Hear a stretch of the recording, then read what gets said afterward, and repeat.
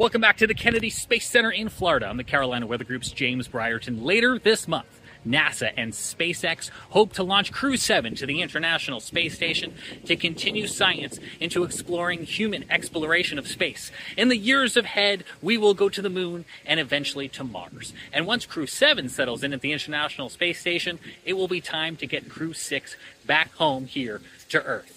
We now are going to take a look back, an encore presentation of our behind-the-scenes experience into what went into that Crew 6 launch, right here from Kennedy.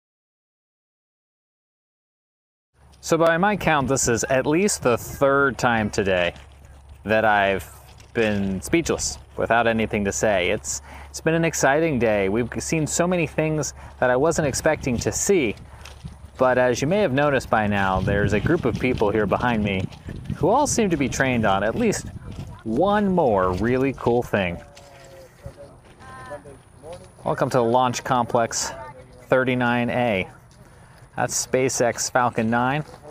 That is going to carry Dragon and 4 humans to space, continuing to support the International Space Station and science that is someday going to carry us beyond low Earth orbit into the moon, to Mars, and beyond.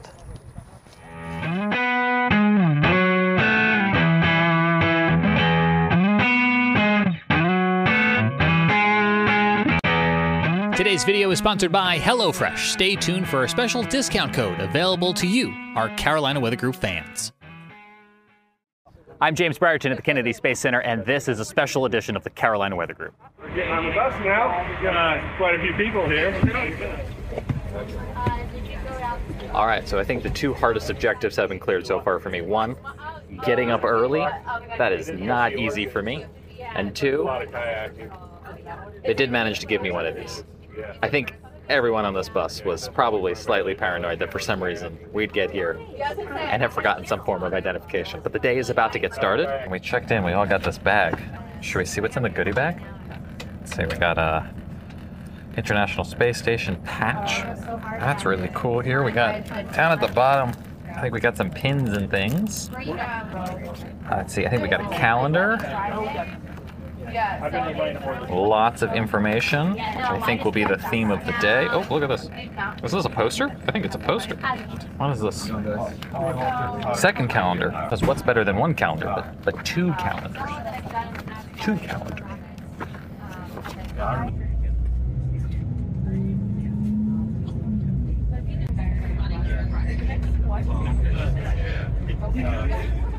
Guys, take some BAB pics right here. We will be going to the BAB. Woo! So we'll get some more pictures there.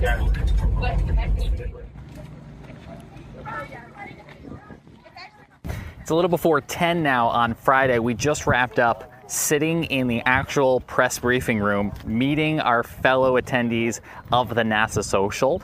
I work for a software company now, and I do video stuff. One fun fact, my dad was a truck driver in this area when they launched Apollo 11, and he charged people to sit on top of his truck. So I'm a huge aviation nerd. A fun fact that I didn't put on the application that would have made way too much sense to put on the application is my grandfather worked for Grumman during the Apollo era and worked on the lunar module.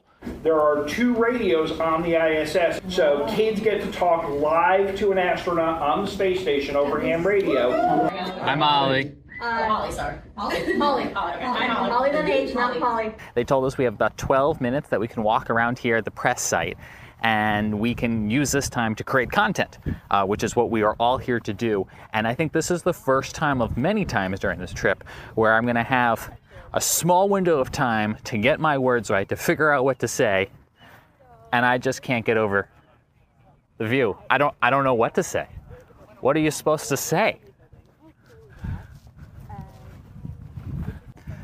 But I guess what I can manage to say is we are in the presence of some historic places, structures, roads, lands. This building behind me is the Vehicle Assembly Building. It is a enormous building, and it is where many generations of space vehicles have been, like its name suggests, assembled vertically and then make their trek out to one of many historic launch pads here at Kennedy Space Center. We're getting ready now to go across the street into the Vehicle Assembly Building. This is going to be one of the coolest parts of the entire weekend, going inside this building where most visitors to the complex don't get to go. But before we do, a routine security check. So how tall is the Vehicle Assembly Building? About 530 feet tall. Wow. So this is the building where we stacked the Artemis 1 moon rocket and where we'll stack the coming Artemis missions. But this is also the building where all the Saturn V's for the Apollo program and all 135 space shuttles were stacked in here. So some people refer to this building as the Space Cathedral because there's a lot of history in here. As we're making our way down the building, I'll try to point out some of the original components that were used for Apollo. This is kind of their testing and checkout cells, right? So before you stack all the pieces on top of each other, you want to make sure that they're all going to fit together and they're all ready for launch. You can kind of think of the rockets we bring in here as a kind of highly explosive set of Lego, right?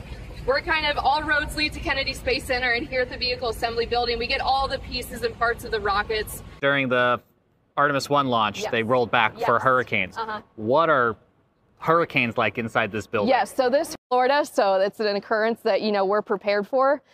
So essentially, all the doors, I mean, they're mostly closed right now, but they kind of, close up the building nice and snug. And yeah, this building is prepared to take on hurricanes. So you want to survive an hurricane? Yes, and the building next door, the Launch Control Center, that's the place you want to be. So when we have hurricanes here, there's a whole team that rides them out. And so they get to sleep and have a sleepover in the Launch Control Center, making sure that the center is all safe and sound. But what happens is the crawler transporter rolls under here at its top speed of about 1 mile per hour. The platform, you can kind of see it sitting on yellow jacks right now.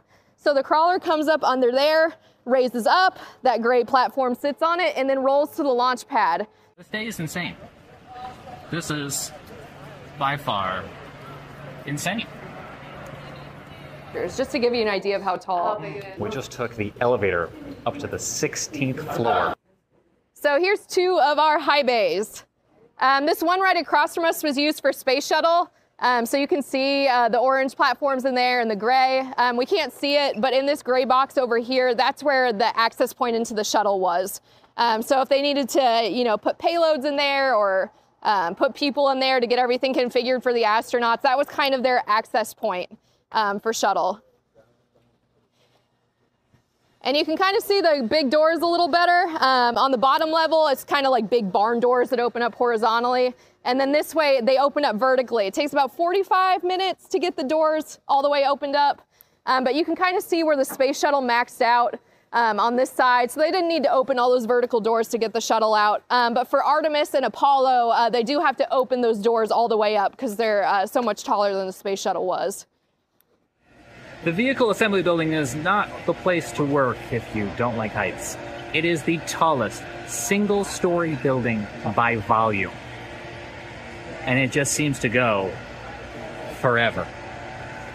Right here, actually hooked up to the crane right now. The boosters are 5 segments tall. For Space Shuttle, they were 4 of these segments. So this is the bottom segment. And actually, the entire weight of the rocket is stacked on these solid rocket boosters. So they're the first part of the rocket that gets stacked before they put the big orange core stage in between them. And you can kind of see in there some of the platforms are extended in the high bay. So those platforms go in and out. Imagine giant hydraulic kitchen drawers. That's essentially what those platforms are. And those are the access points for the workers to get to the rocket. And they come to us via rail from Utah. Then they wheel them over here into this. The crane team gets all ready to go, and then up right where we were standing and over and down into High Bay 3. Yeah, so full scale of 1/5 of one of the boosters. And so you got 2 of those, plus the core stage, plus the upper stage. So it's hard to visualize it, but it's a pretty big rocket. We haven't even reached lunchtime yet on Friday, and already the first big surprise inside the Vehicle Assembly Building waiting for us, the director of the Kennedy Space Center. Anyways, I'm super excited to have you guys out here today. You're the first woman to hold this position, and we're getting ready to send the first woman to the moon. Absolutely. What does all of that mean to you? We had our first Artemis 1 mission, as you said, at the end, capstone of our 60th anniversary. It was a big anniversary present for us. But Yeah, first woman and first person of color on the surface of the moon, lunar. I have my personal favorite that I picked out in the astronaut that I want to go, but who knows? I'll be making an announcement for the crewed flight of Artemis 2 sometime this year, sometime this year.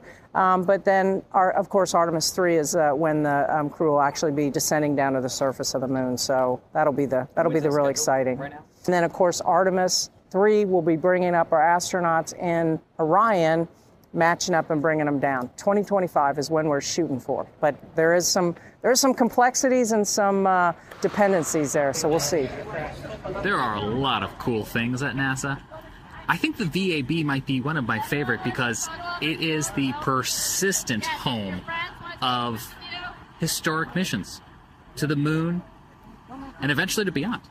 This is the one that has been here throughout. Traveling is great, but coming home to nothing but a butter packet and a teaspoon of milk, that's not much help. And when you got nothing to make, let's face it, that just drives up the budget even more. You buy more takeout, and now you're spending more money. And that's where HelloFresh comes in. You can get fresh, pre-portioned ingredients, seasonal recipes delivered right to your doorstep. Count on HelloFresh to make home cooking easy, fun, and affordable. That's why it's America's #1 meal kit. We all want to save money this time of year. But did you know that HelloFresh helps you save money all year round? In fact, HelloFresh is cheaper than grocery shopping and 25% cheaper than takeout. Fast and fresh recipes, Hello's latest line of meals features robust flavors and filling portions. Ready in 15 minutes or less, you can enjoy the taste and quality of recipes like falafel power bowls, seared steak and potatoes, Baronese sauce, or my favorite, the Southwest pork and bean burrito. To try HelloFresh and avoid that empty kitchen and that next trip to the grocery store, you can find a special link for Carolina Weather Group fans in the description of this video. It gets you a discount and free shipping and helps support our show. Why don't you give HelloFresh a try starting today? As we come off the bus, you'll notice that the vehicle assembly building is behind me. And that's because right across the street here is the parking lot for the crawler. This is the machine that carries spacecraft, including Artemis, out to the launch pad when they are ready to go from the vehicle assembly building out to the launch pad and prepare for launch. Well, anyway, this is crawler 2. There's 2 crawlers. There's one on the other side, which was obviously crawler 1. And they were built for the Apollo program. And this one was the second one built. It was built in 1966. The company who built it was a mining company, Marion Power and Shovel. And they actually pretty much assembled it in Ohio and then brought it down here and then reconstructed it. It's 130 by 115. It weighs 6.6 million pounds. Really, we don't travel any more than a mile an hour. How much fuel? It can hold 5,000 gallons. There's 2 2,500-gallon tanks, one on each end. How long have you been driving this? I hate saying this. About 40 years. Wow. How many missions have you supported then? About every shuttle mission. Wow. So the drive obviously takes a while. How long is a driving shift per driver, and what do you do to keep focused during that? To run the crawler, say like on a rollout operation, it takes about 18 to 20 people. Okay, and that's including technicians on the ground and in the pump room and in the engine rooms. And we all usually take about 2 to 3 hour shifts and rotate. It's not like a car, you can't take it out every day. So the only time you get a chance to actually train somebody is during an operation. Oh, there's no like a simulator. Right, there's no, in other words, there's no simulator or anything like that. It's the real deal. Yeah, NASA really doesn't look too much, like you said, anymore to low Earth orbit. They're trying to move, of course, to the moon and beyond. So they're trying to carry the heavier rocket with the heavier, payloads. Artemis is much heavier than the shuttle was. In shuttle, we were carrying about 12 million. And right now we're carrying about 16. So it's upgraded. We had to upgrade all the mechanics on the bottom. We redid all the rollers that the shoes run on so it could carry a heavier load. We strengthened all the trucks. We added steel inside of each of the trucks so it could handle a heavier load. All the gel cylinders, that's the jacking cylinders that raise the chassis up and down. We changed all those out so they can handle the heavier load. We added new engines up top in the engine room so they could actually produce more power because the mobile launcher compared to the mobile launch platform required a lot more power because we're carrying a tower, and the tower needed more power, and we needed more of a purge on the vehicle. So we had to have a lot more power. If you had to try and build one of these, I'd hate to think how long it would take you to do it. When the crawler was originally built in the 60s, they ran about $10 million a piece. Wow. In the 60s. Wow. So you think about that now, if you go to today's dollars, yeah, we're looking hundreds of millions. Out of all of the things I imagine we could be doing today, going inside the crawler, I didn't even know that was within the realm of expectations. Guess you don't need a brake pedal, do you? That is a brake pedal. So I guess you don't need a gas pedal. That's exactly right. Yeah, we're learning. If you will reach right down there and lift that little lid and flip that switch. This? Yep. It's all connected to the PLC, programmable logic controller. So everything's computer driven. Was it always computer driven even back in the 60s or? Nope, it was all relays. Wow. Back in the 60s, there was a lot of mechanical. The cab has changed quite a bit from Apollo to now.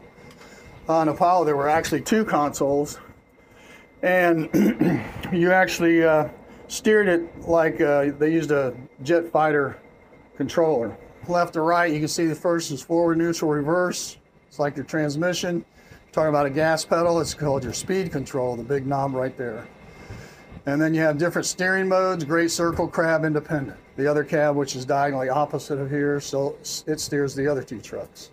And then of course it's the beautiful little steering wheel that everybody loves. It's small, but it's effective.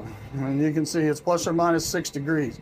6 degrees obviously doesn't sound like a lot, but over the entire length of the transporter, a 6-degree turn equals to a 500-foot radius. And that's the tightest the crawler can turn, 500 feet. That's the sharpest turn it can make. As far as moving vehicles, we have a wind restriction, of course. You can't move in more than about, I think it's 40 knot winds. And there's a restriction, but the crawler will still move when there's lightning out there. But obviously you can't have anybody on the ground. They have to be in their vehicles. And really when we're moving well now it's an Artemis to the pad, we try to make sure that there's no lightning within 25 miles. Right now we're on the crawler, which has moved shuttles and now Artemis, retrofitted to move not only the vehicle, but also the launcher, that tower that's conveniently stored right in the background of my shot right now, to the launch pad. This is a very historic piece of equipment, which I did not expect to get the opportunity to walk on today. The one, of course, that shot off Artemis 1, and there are 4 interface points that match up the 4 interface points here on top of the crawler. And we jack the mobile launcher up about 3 feet, take it to whatever destination needs to go, typically pad B or the VAB. Everybody likes to equate it. It's 90-foot square. It's like a baseball diamond. Same as a baseball diamond, to give you an idea of size. I mean, I'm yet again speechless, and I know I sound like a broken record, but NASA is just one time capsule after another that is moving into the future with more and more innovations built upon legacy. It's incredible. We're over here in the flight operations area of Kennedy Space Center, just adjacent to the landing strip that the shuttle used to use, and we're learning a little bit about the aviation support that goes into launching to space. Basically a small utility helicopter we use here at NASA to do a couple of things, one of which is to do some of the filming for some of our launches. What will happen is you will get a shot of what we like to call a wide-angle shot from high altitude. That'll be us in a little helicopter with the camera that'll get that wide-angle shot. So usually it's about 15 to 25 seconds that we'll get. It's dynamic, it's beautiful, it's nighttime. We'll be up providing that. So that's one of the things that we do with the aircraft. Safe distance away from the Falcon 9 as it launches, and then it's an incredible shot. It's incredibly dynamic from like 3,000 to 4,000 feet. It looks really neat, especially at night. So let me open the front up. All the other things that are in here, but of course we do have custom NASA seats. Why does that matter? It just matters because it's awesome. Custom NASA seats. I'll even face it this way. Beautiful seats. They look great. I mean, come on. What's there not to love? So I have generally a single pilot aircraft that actually has an autopilot in it, so I can fly it by myself in instrument and meteorological conditions as well. So if the weather's bad, I can fly it by myself with an autopilot. So if I get in here, which can happen. And as it boots up, this is kind of what some of it looks like as it's booting up. So what I mean by MFDs or multifunctional displays, they're basically displays that can be interchanged. So, but if to answer your question, analog like steam gauges, I don't have any steam gauges in here except for this. So that's a lot of trust, but it's a heavily and very reliable aircraft. I mean, the best helicopter that I've ever flown. So you can quote me on that. How many different radios do you have to coordinate through all the different groups that you're probably working with at one time? I'd say about 8 radios. Wow. Even more than that, if I count them all right. There's like 8 or 9 radios. Yeah, and during Artemis, I mean, it was instrumental that everyone communicated positively and everyone knew where everyone was at, because that coordination is key to mission success. Are you guys involved with kind of clearing the launch area in case a boat strays in or whatever? That's a very good question. That is a part of our role as well. They call that sea surveillance. So basically we go out over the ocean up to sometimes 25, 30 miles out just to ensure that no one's out there. So we'll get a target or a contact. We'll go out and investigate to see if they're inside of that controlled area. And we'll nicely tell them that they need to leave that area or give them kind of a moment of pause to kind of let them know, and a NASA helicopter shows up, at a certain altitude, we definitely want to make sure that they get the message. NASA, we're here to help. And we have people in the back that will do that sort of stuff. We even have a sign that basically is something like that. Like, hey, hi, we're NASA, we're here to help. We need you to basically back off outside of the protected area. So about a year ago, there was a launch that was scrapped. There was. Because of there was. Cruise ship that was. Right. And I was not. We were not working that one. That's why. One of the reasons. So perhaps.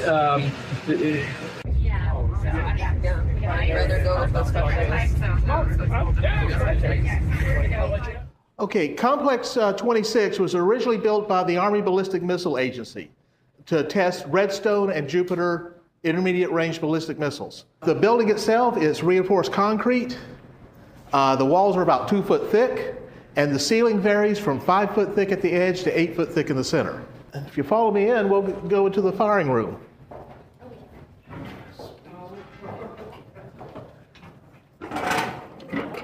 Okay, you're standing inside firing room B. There were 2 firing rooms, as I said before. Both would have been identical. All the equipment you see in here is from that time period, late 50s, early 60s. Most of it was actually used in this building. If you look out the window, you can see the launch pad out there, where that little fits this area off, about 300 feet from us. I love getting, especially some of the SpaceX guys in here, some of their new hires. They'll come on, I'll show them where the pad is, and they inevitably, one of them will ask us, where did the crew go when they were launched? I'll tell them they were right in here. And everything was hardwired. You had a cable, a copper cable, running from each of these consoles out to the rocket. Problem is, after about 400 feet, the voltage drops off to a point you lose that signal. So that's why it was this close. And when you get down to the last part of the count, they shut all the blast doors and turned off the AC system. Because if something goes wrong, you don't want to suck all those toxic gases in here. And so, like I say, you had 25, 30 guys. It is hot. It's summer in Florida. The temperature is 212 degrees. Humidity 4,000%. Just a typical Florida summer day. Everybody smoked. In fact, it was so prevalent, there were ashtrays built into the consoles. But everything revolved around this console here in the center of the room. This is where the launch director or the test director sat. And basically in this room, when they were doing a launch, he was basically God. Now everything came down to these 2 switches. They were flipped at the same time. One would start the turbo pumps, feeding the fuel and oxidizer to the engine. The second one would light the igniter. Somebody like to give it a try. You're tired, you're irritable. Let's get an irritable look on you. No, that's not disgusted. Irritable. Like you're going to kill this guy. If he doesn't get this camera out of your face, you're going to kill him. All right, ready? 3, 2, 1, launch. And from what we understand, that what you're hearing and the vibration level is pretty accurate to a launch here at that time. The noise level, wow. Okay, over in this room, in here today, we have a Burroughs Mod 1 guidance computer. Now in here, this is the core memory. This is like basically the same as RAM in a modern computer. Now this computer, now you got to remember, this was late 50s, early 60s, and this was considered bleeding edge technology. And this computer had a core memory of 258 bytes. Not megabytes, not kilobytes, but bytes. And this is what we used to put John Glenn into orbit. There we go. Well, my name is Jamie Draper. It's nice to meet all of you. I serve as the museum director for the Cape Canaveral Space Force Museum. We used to be the Air Force Space and Missile Museum. We just changed our name a few months ago. Hangar C behind me is the oldest missile assembly building on the Cape. It dates to 1953. Werner von Braun and his team worked out of this space initially, and this is where we preserve and display the crown jewels of the museum collection. And just wait, I always feel like Willy Wonka in the Chocolate Factory. This is gonna blow your minds. He wasn't kidding when he said they keep the good stuff in here. Outside, it just looks like a hangar. You would drive right past it. Never even realize the history that's inside this building. So welcome to our playground. This is a unique collection. You won't see anything like this anywhere in the world. This is basically the hardware that backed our Cold War policies and began our space programs. Each one of these is so unique you could build an individual museum around each individual piece. It's so steeped in history. The Snark right over here, I'll point out just a few quick highlights, but the Snark is my happy little guy. I really like him. That's our first intercontinental cruise missile, jet engined and had a distance of thousands of miles. So over 90 of those launched, one veered off course along the eastern range and crashed somewhere in the jungles of Brazil. Still haven't found it to this day. So if you find yourself hiking through the Amazon, keep your eyes open for some scrap metal. I'd love to display a piece of that. And one of those could deploy a nuclear warhead to Soviet Union in a matter of hours, right, Bill? The Jupiter behind this Redstone launched our first full-size re-entry vehicle into space and our first successful bioflights. And then the Thor and Thor Able behind those launched some of our earliest satellites. So there's this theme of develop for destruction, develop for deployment of warheads, and repurpose for our earliest space exploration programs. So on that note, I might hand over to Bill. Fixing to go take a look at Von Braun's office. Oh, yeah.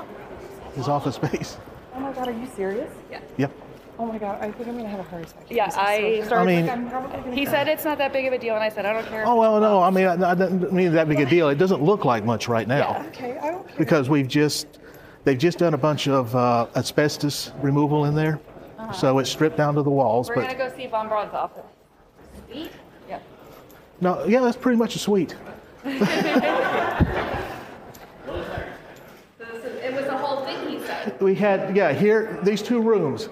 We're, like I say, 99.99% sure, because one of the things in our research, in one of the biographies, they would talk about how, whenever they were doing Redstone, the early Redstone launches, he would go up into the top of the lighthouse there to watch from. Well, at that time, we knew they were launching off Pad 4, which is just down the road. And this is the closest office to the lighthouse, plus the floor in here is completely different from the rest of the building. All this tile, it's not found anywhere else. So we're pretty sure this was the office and this was the conference room. This is where all the planning took place. For Explorer 1, for the Redstone program, it was all done in these two rooms. Our plans, our long-range plans is we're looking for photos of him here, and we want to restore it back to the way it looked then. And how long ago did you guys find this? Well, it actually has been fairly recent, because for a number of years, no one was allowed up into this space because of asbestos problems. And so we just recently, about a year ago, did the removal was complete, so we started roaming around up here trying to find. One of the things we're looking at doing, we've got parts of the museum scattered in storage all around the base. What we want to do is consolidate everything into this building. So we're in a lab now where they are doing experiments to simulate growing plants in space, because the longer the missions go and the further from Earth they go, the more dependent astronauts will be on growing their own food. This can't be a crew-intensive activity. The crew is not we're not devising our crew complements by sending up people who are botanists and farmers like the Martian did. You may see that Mars looks like it's at the end of the roadmap, but in actuality, because of the needs of the food system, it's really the first area we're working towards. Prepackaged food, currently, what we fly in the ISS begins to degrade in certain key nutrients after like 18 months. For Artemis, I can send the prepackaged food up there and we're good to go, no issues. But for a mission to Mars, that's potentially 2 to 3 years, maybe longer in duration, now I have to supplement that diet because certain key nutrients are starting to degrade. So right now we're moving forward with some really cool plants. We're doing cucumbers and melons. So I think what's interesting is we'll be able to utilize the work that we do here to expand the amount of foods that are available to the astronauts to eat in the future, so that we can alleviate menu fatigue, because we don't want them to get tired of what they're eating. Or engineer plants that have less inedible material, more fruit associated with them, so we're actually using more of the plants than what you would traditionally grow today. One of the plant growth systems we have on ISS is called the Advanced Plant Habitat, or the APH, and the experiments that go on there are called the pH experiments. PHO4 I didn't mention last time, but we grew peppers in the Advanced Plant Habitat, and then this one is going to be PHO7. Okay, 7, very cool. And what we're using is technology, science carriers, sensors to help us identify what's going on inside the boxes. And then we develop hardware here in our makerspace, like 3D printing, fabrication, rapid prototyping, to make everything work. One of the features of this experiment is something that we haven't done yet, is collecting a sample from the root zone in microgravity. We use this growth media. It's called arsenite. It's the red clay that you see on baseball fields. And if you open the box in space, it'll float everywhere. So how do you get a root sample back to here? Well, one of our students came up with a pouring device that's 3D printed. We're using a thread on the actual lid. This screws in, and then a sample or a core comes out that holds the sample in it. Once the astronaut pulls it out, they put it into the -80 below freezer, and then we bring it back to Earth and do analysis with it. So it's really cool. I don't know much about the analysis, but I do know about the prototyping and the drawing and the 3D printing. So it's like where all microbiology and engineers and biology come together. This is it completely. Out here at Launch Complex 39A, SpaceX has built its own vehicle assembly building. They no longer utilize the crawler path all the way out here to the launch complex from NASA's vehicle assembly building. They'll use that structure behind us to construct the Falcon 9 rocket with the Dragon capsule on it first horizontally. They'll pull that out and then turn it vertical, which is different than how NASA does it, where they put everything vertically together in the VAB, and then they'll bring it out to the launch complex behind us. That launch complex, you can see, is protected by a lightning rod that is atop the complex, helps protect the vehicle from any of those pesky Florida thunderstorms. The vehicle itself right now is still on the launch complex behind us, but just slightly out of view because it's actually being held up right now by an arm that will move out of way in time to carry Crew 6 safely up to space. Also out here at the launch complex will be home to SpaceX's Starship. That's the separate tower that is still under construction here behind us. And in case you were wondering, the crawler path is still here, but it's technically a road to nowhere because ever since SpaceX built their vehicle assembly building on the crawler path at the base of the launch complex, it's now just a pile of rocks. A historic pile of rocks. All right, we're getting off the bus back here at the press site. It is Saturday. And at 4:30, we're going to be doing a Q&A panel with some NASA leadership, an astronaut who was the commander of the SpaceX Crew 3 mission to the International Space Station and is in the running to potentially go to the moon as part of Artemis. He's in the Artemis project. Yes. Okay. Good afternoon and welcome to NASA's Kennedy Space Center in Florida. Can you talk a little bit about how your experience with amateur radio and NASA going together? Yeah, I enjoyed it. I think it's you mentioned it's kind of a capstone project for students, and it's a cool thing to actually do with the project. So you're not just building a radio or going through the mechanics of it. You actually get to use it at the end, and then to talk to the space station is pretty awesome. We used it in one of our sims as well, because if you lose space to ground loops and the Russian comm system, you can actually use the ham radio. So it is a tertiary, a quadrilateral backup, if you will, and you have to then convince the person on the ground that you're not hoaxing them. Like, no kidding, this is the ISS. Go call someone. Call Houston. You're a trained professional, but as a human being, I wonder what it's like dealing with the suspense, waiting to find out who's going to fly Artemis 2, 3, and beyond. It's actually pretty easy. I'd be happy with anyone in the office to do it. I don't think it matters who it is. We'll all be excited and all fall in line to support that person and those people. I think, we were actually talking.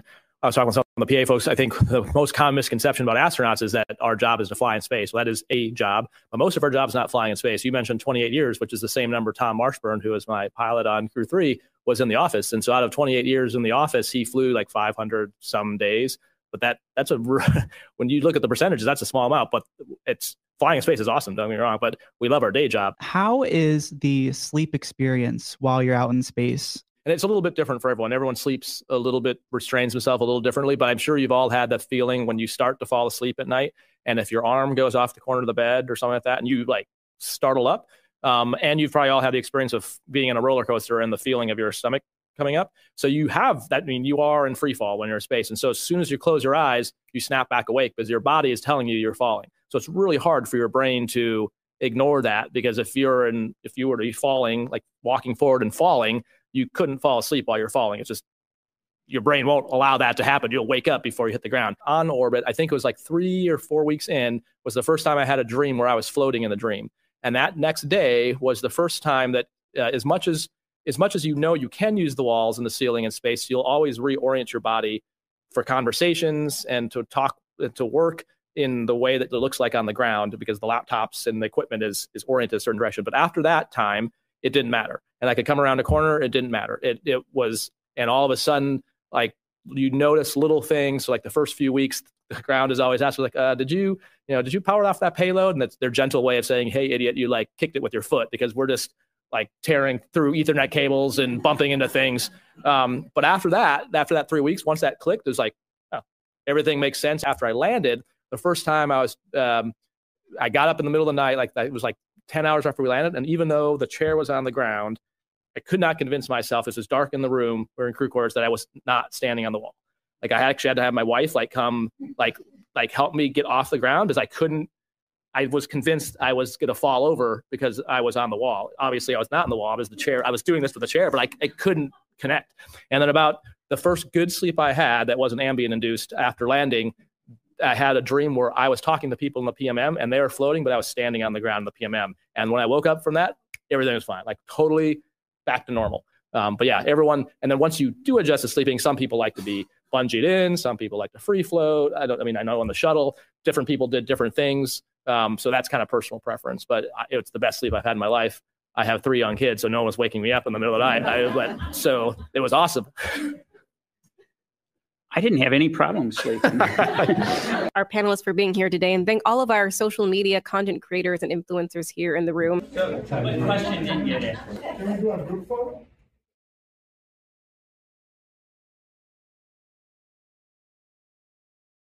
It's Sunday night. Launch day is finally here. The sun is setting. I've got my arms full of batteries and food and lights and microphones and everything you could think of to possibly, with some hope, bring you live streaming coverage of this rocket launch tonight.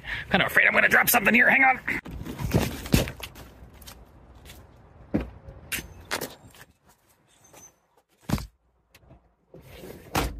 I'm Jared Smith in Charleston, South Carolina, and we are going to be talking with James Brierton on the ground at the NASA SpaceX Falcon 9 Crew 6.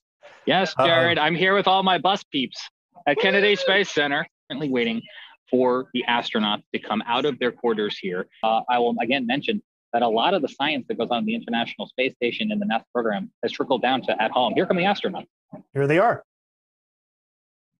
All right, the cloud is clapping here. You can see they're lined up in a row, waving to their friends and family. The doors now coming up on the Teslas in that very sci-fi style that I'm sure Elon Musk was going for.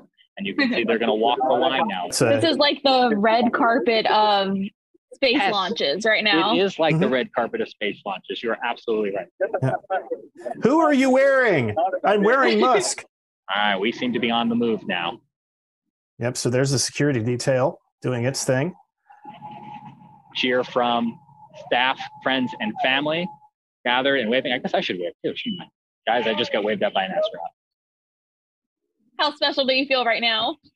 I kind of feel like I'm dreaming right now, honestly, Candace. Like I'm going to wake up and find out later that this was all a dream. NASA TV will provide you some aerials because the helicopter that we got to see and sit in the other day just went overhead. And I know that's got a camera on board because I touched it. All right, guys, I'm running back to the bus. So if I drop out, I'll see you at the press site. We now have a look. The astronauts are arriving at the rocket. Right now, you can see that in the corner here in NASA TV. And, James is still en route to his final location to watch the launch. And we have Candace Jordan with us here. A little error can mean a big difference when you're talking moving at 17,000 miles an hour. Yep, they're leaning back. Yep, they're taking a look. They're sizing it up right now. Looks like one of the elevators doesn't work either. It looks like they tried to go to one of them. They realized that there was a rope in front of it. So they're having to take the other one. So there's only...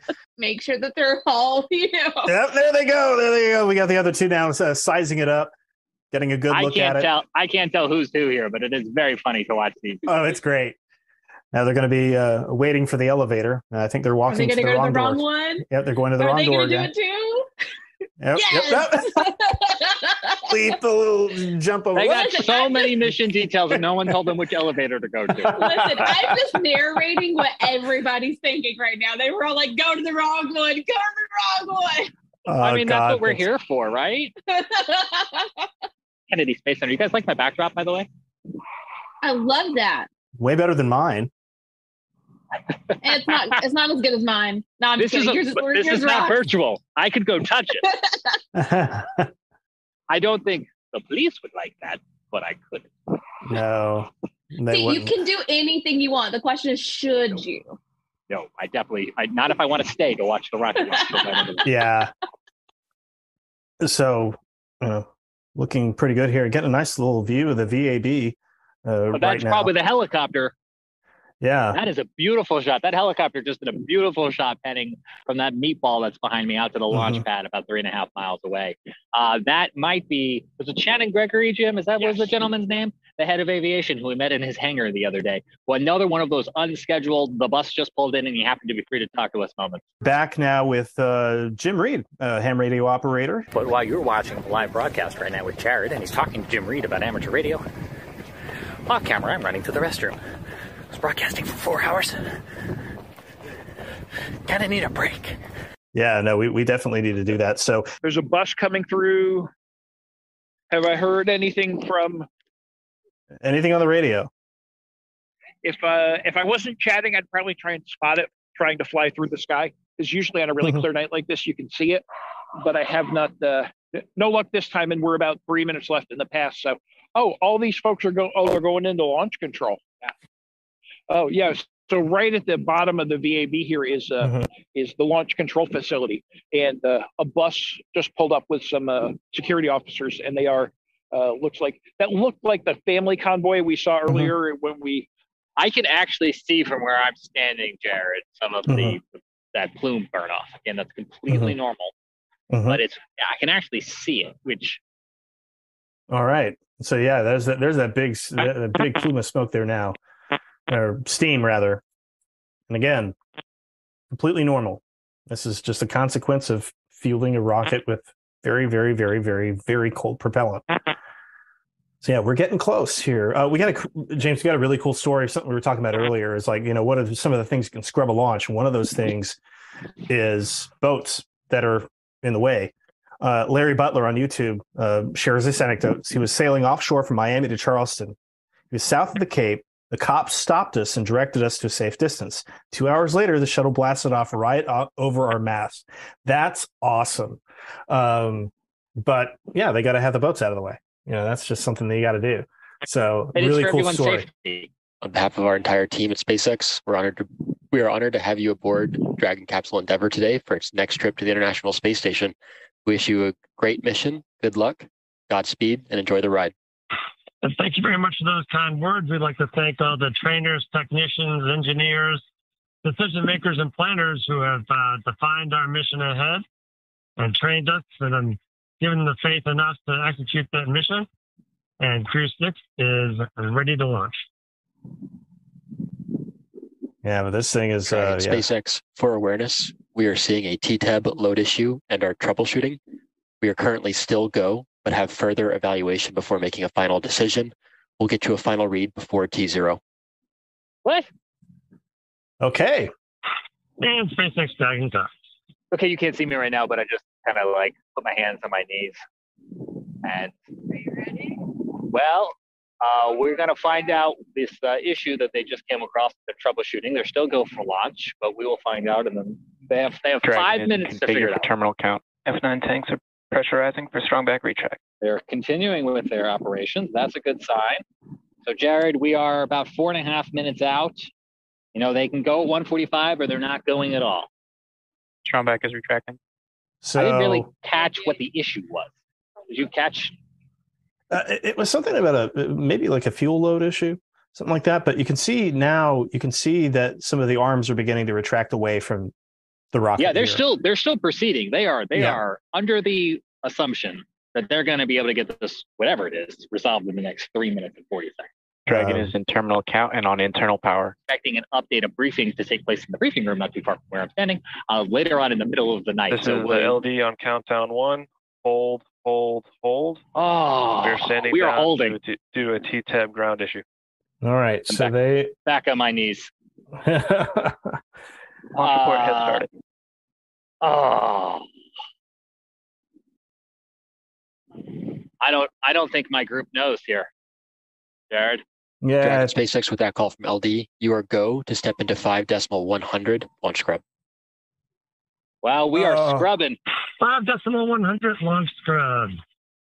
That is insane. Oh!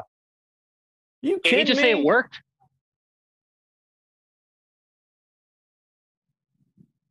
Can you come back out to my view? I mean, you can keep the rocket up. But yeah. I just feel like my anguish here is. Yep, and so was that last transmission that their troubleshooting worked? No, looks like okay. No, it looks like in fact. Let me say this. Am I disappointed? Of course I am. We got to T-minus 5 minutes, but safety is first. So if there is something that seems the slightest bit wrong, safety is first.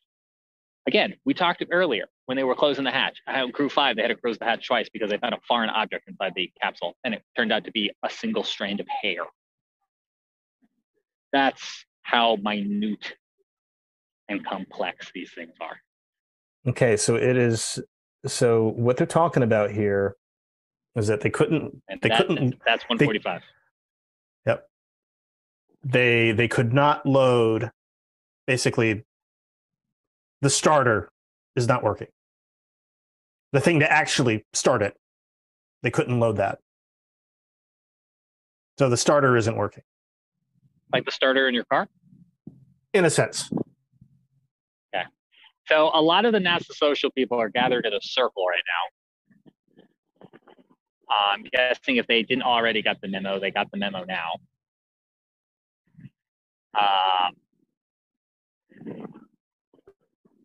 I know 4 individuals that have to be the most disappointed. I'm sure relieved like we are that if there was something that wasn't working, they called it off.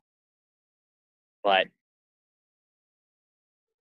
those astronauts They wanted to go to. And Dragon, LD on countdown 1. At this time, our offloads are underway. Vehicle is safe and proceeding nominally with offload. Expecting about a 50-minute offload.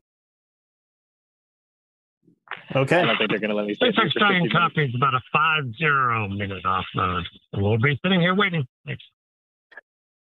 He sounds thrilled. He sounds, yeah. Yeah, so I think just to really try to articulate this, it's the timing, right? Yeah. Everything was going so well. Here's what I was planning to say if this rocket had gone off tonight. Something about how marvelous and impressive it was. But I really wanted to, if I could find the words, talk about how, despite all the conflict in the world, all the issues, there is hope for mankind. We can do this. And that proof is in spaceflight. It's in the technology that is developed. It's in the science research that is shared, the cooperative nature. We have 4 people sitting right now atop this rocket, built by private industry and being flown for public research. And those 4 people are from 3 different countries. So regardless of what tensions are out there, there is living proof that humankind can do amazing things. And we can take a lot of inspiration. Yeah, absolutely. And keep in mind, they're going to a laboratory that was built by multiple nations. We saw so much out here at Kennedy Space Center. I would have loved to see a rocket go off, but I have so much more I want to share with you coming up. So please find us wherever you are. And we look forward to bringing more to that. Jared, yep. To you, to Peter, this has been a once-in-a-lifetime weekend for me. And I hope our viewers have enjoyed it as well. And so I will sign off here from Kennedy Space Center and send it back over to you. Sounds good. Thank you, James. All right, we're back on the bus. It's about 2 o'clock. As you saw in our live broadcast, they scrubbed about T-minus 5 minutes left due to a technical problem. Jim? Hi. We had a good conversation tonight about International Space Station ham radio operation. Yes, we did. How are we feeling now back on the bus, though? Disappointed, but completely understanding that stuff's got to work and you got to be 100% safe. You can't pull over, right? It's got to be right 100% before you go. Yeah. So There's no AAA. There's no AAA in space. I'm going to get a shot here of Holly, who we talked to tonight as well, too, but we couldn't really see her carrying all her stuff. I didn't say it on the broadcast tonight. Logistically, I don't know if I can stay another night. NASA gives social participants that option to come on back. I've been here for a bunch of different launches, not my first scrub. So until it goes, I kind of am, it's not going until it goes. Yeah. Because last year I came down and it didn't go because there was a cruise ship in the exclusion zone. We talked about this tonight, yeah. Yeah, so anything can happen. Well, through the power of editing. Yes. The people at home get to see it whenever it happens. That's right.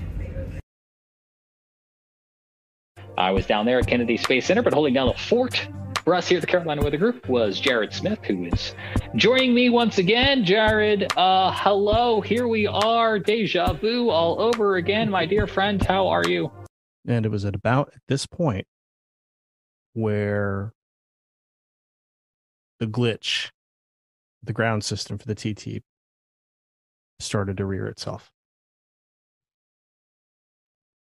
A little under 4 minutes now to launch of Crew 6.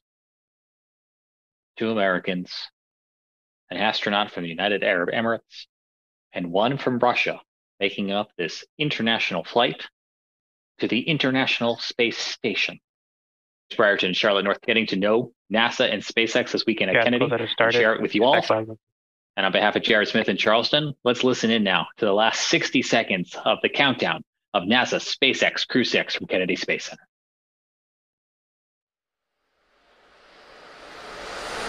Also wait for a call of the arming of the flight termination system. The Dragon flight computers are configured for launch.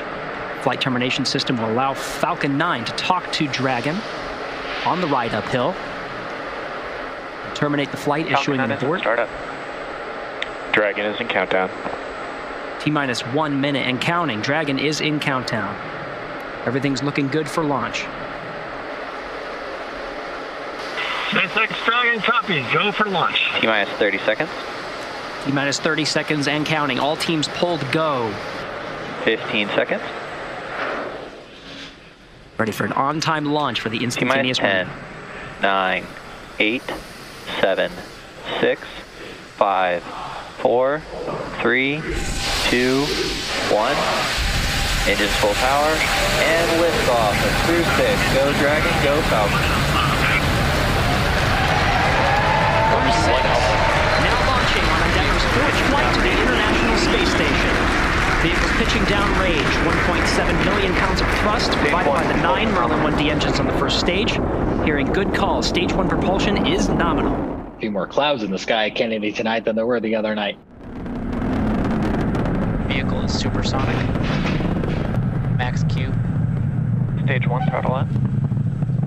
All right, now that we're past Max Q. 1 Bravo. Copy, 1 Bravo. So Max Q is when the rocket is under the most stress during the liftoff. To track about the position of the Falcon 9 and the Dragon as they make their way up the eastern seaboard. You know, ahead of the trip, people told me two things. It makes a really loud sound, and it looks like a sun in the sky. Started. And I can see both of those things on the video here tonight. We're about 30 seconds away from main engine cutoff, which will be followed quickly by stage separation and second engine start, which is the ignition of that MVAC engine on the second stage. Jared, they're taking a look here inside one of the booster rockets that will peel away. Separation confirmed. And I can see it perfectly on the weather satellite. I'm looking forward to seeing that in a few minutes. Yes, it's very clear. And in a minute or so, the first stage will be beginning its burn to land. We have a question in our YouTube. How many gravities was Q max? The Crew Dragon's engines can propel it half a mile in just under 7.5 seconds, exerting up to 4 Gs, which is 4 times the force of Earth's gravity. Okay, we're looking at the booster rocket now, coming back down to planet Earth, landing on a SpaceX drone ship. We're looking straight down the barrel. You can see it's got little feet. They're kind of like flippers or propellers, and it's going to help it kind of come in here. It is obviously has its engine on, that is to slow its descent. It's still coming down. Gravity is still stronger than the force upward, but it's trying to slow itself down in order to not crash into the landing pad. And I think they maybe just landed it. That's so cool. So Jared has been geeking out in my preview monitor with a smirk on his face, nerding out about what he has observed on weather satellite. Yes. Capturing tonight's launch from Kennedy. Yeah. In Florida. This is pretty cool. Let's see. There it is. Wow. And then this little dark spot right here, like where my mouse has been, and I realize that that's kind of gone away now, but I'll point it out again here in a second. That's smoke. That's just the trailing smoke from the launch. And you can see just how fast that thing goes. Yep. Jared, how many frames on satellite was that actually picked up on? About 4 or 5. So because we're taking pictures every 30 seconds, we were able to get 4 or 5 frames. But on behalf of Jared Smith, Peter Palanamente, and everyone here at the Carolina Weather Group, I'm James Brierton. Thanks so much for joining us. Go Crew 6. Where I'm currently standing. Don't stand where I'm currently standing is what I was just told. Together for every single launch. This is an operational location. Every single launch. Less than 1 mile per hour. Yes. Operational move. We're walking this way. We're right back. Thank you. We're going. 10 minutes. 10 minutes. Oh, God. Oh, I'm taking a video. I should have suspected as much. Safely up to space. Also out here at the launch complex. And that's the time. They literally, as you might be able to hear in the background, getting time countdowns. Hey, Scotty. And be sure to subscribe to the Carolina Weather Group on YouTube for live coverage of the Crew 7 launch and the return of Crew 6 back here to Earth. From the Kennedy Space Center in Florida, I'm James Brierton. Thanks for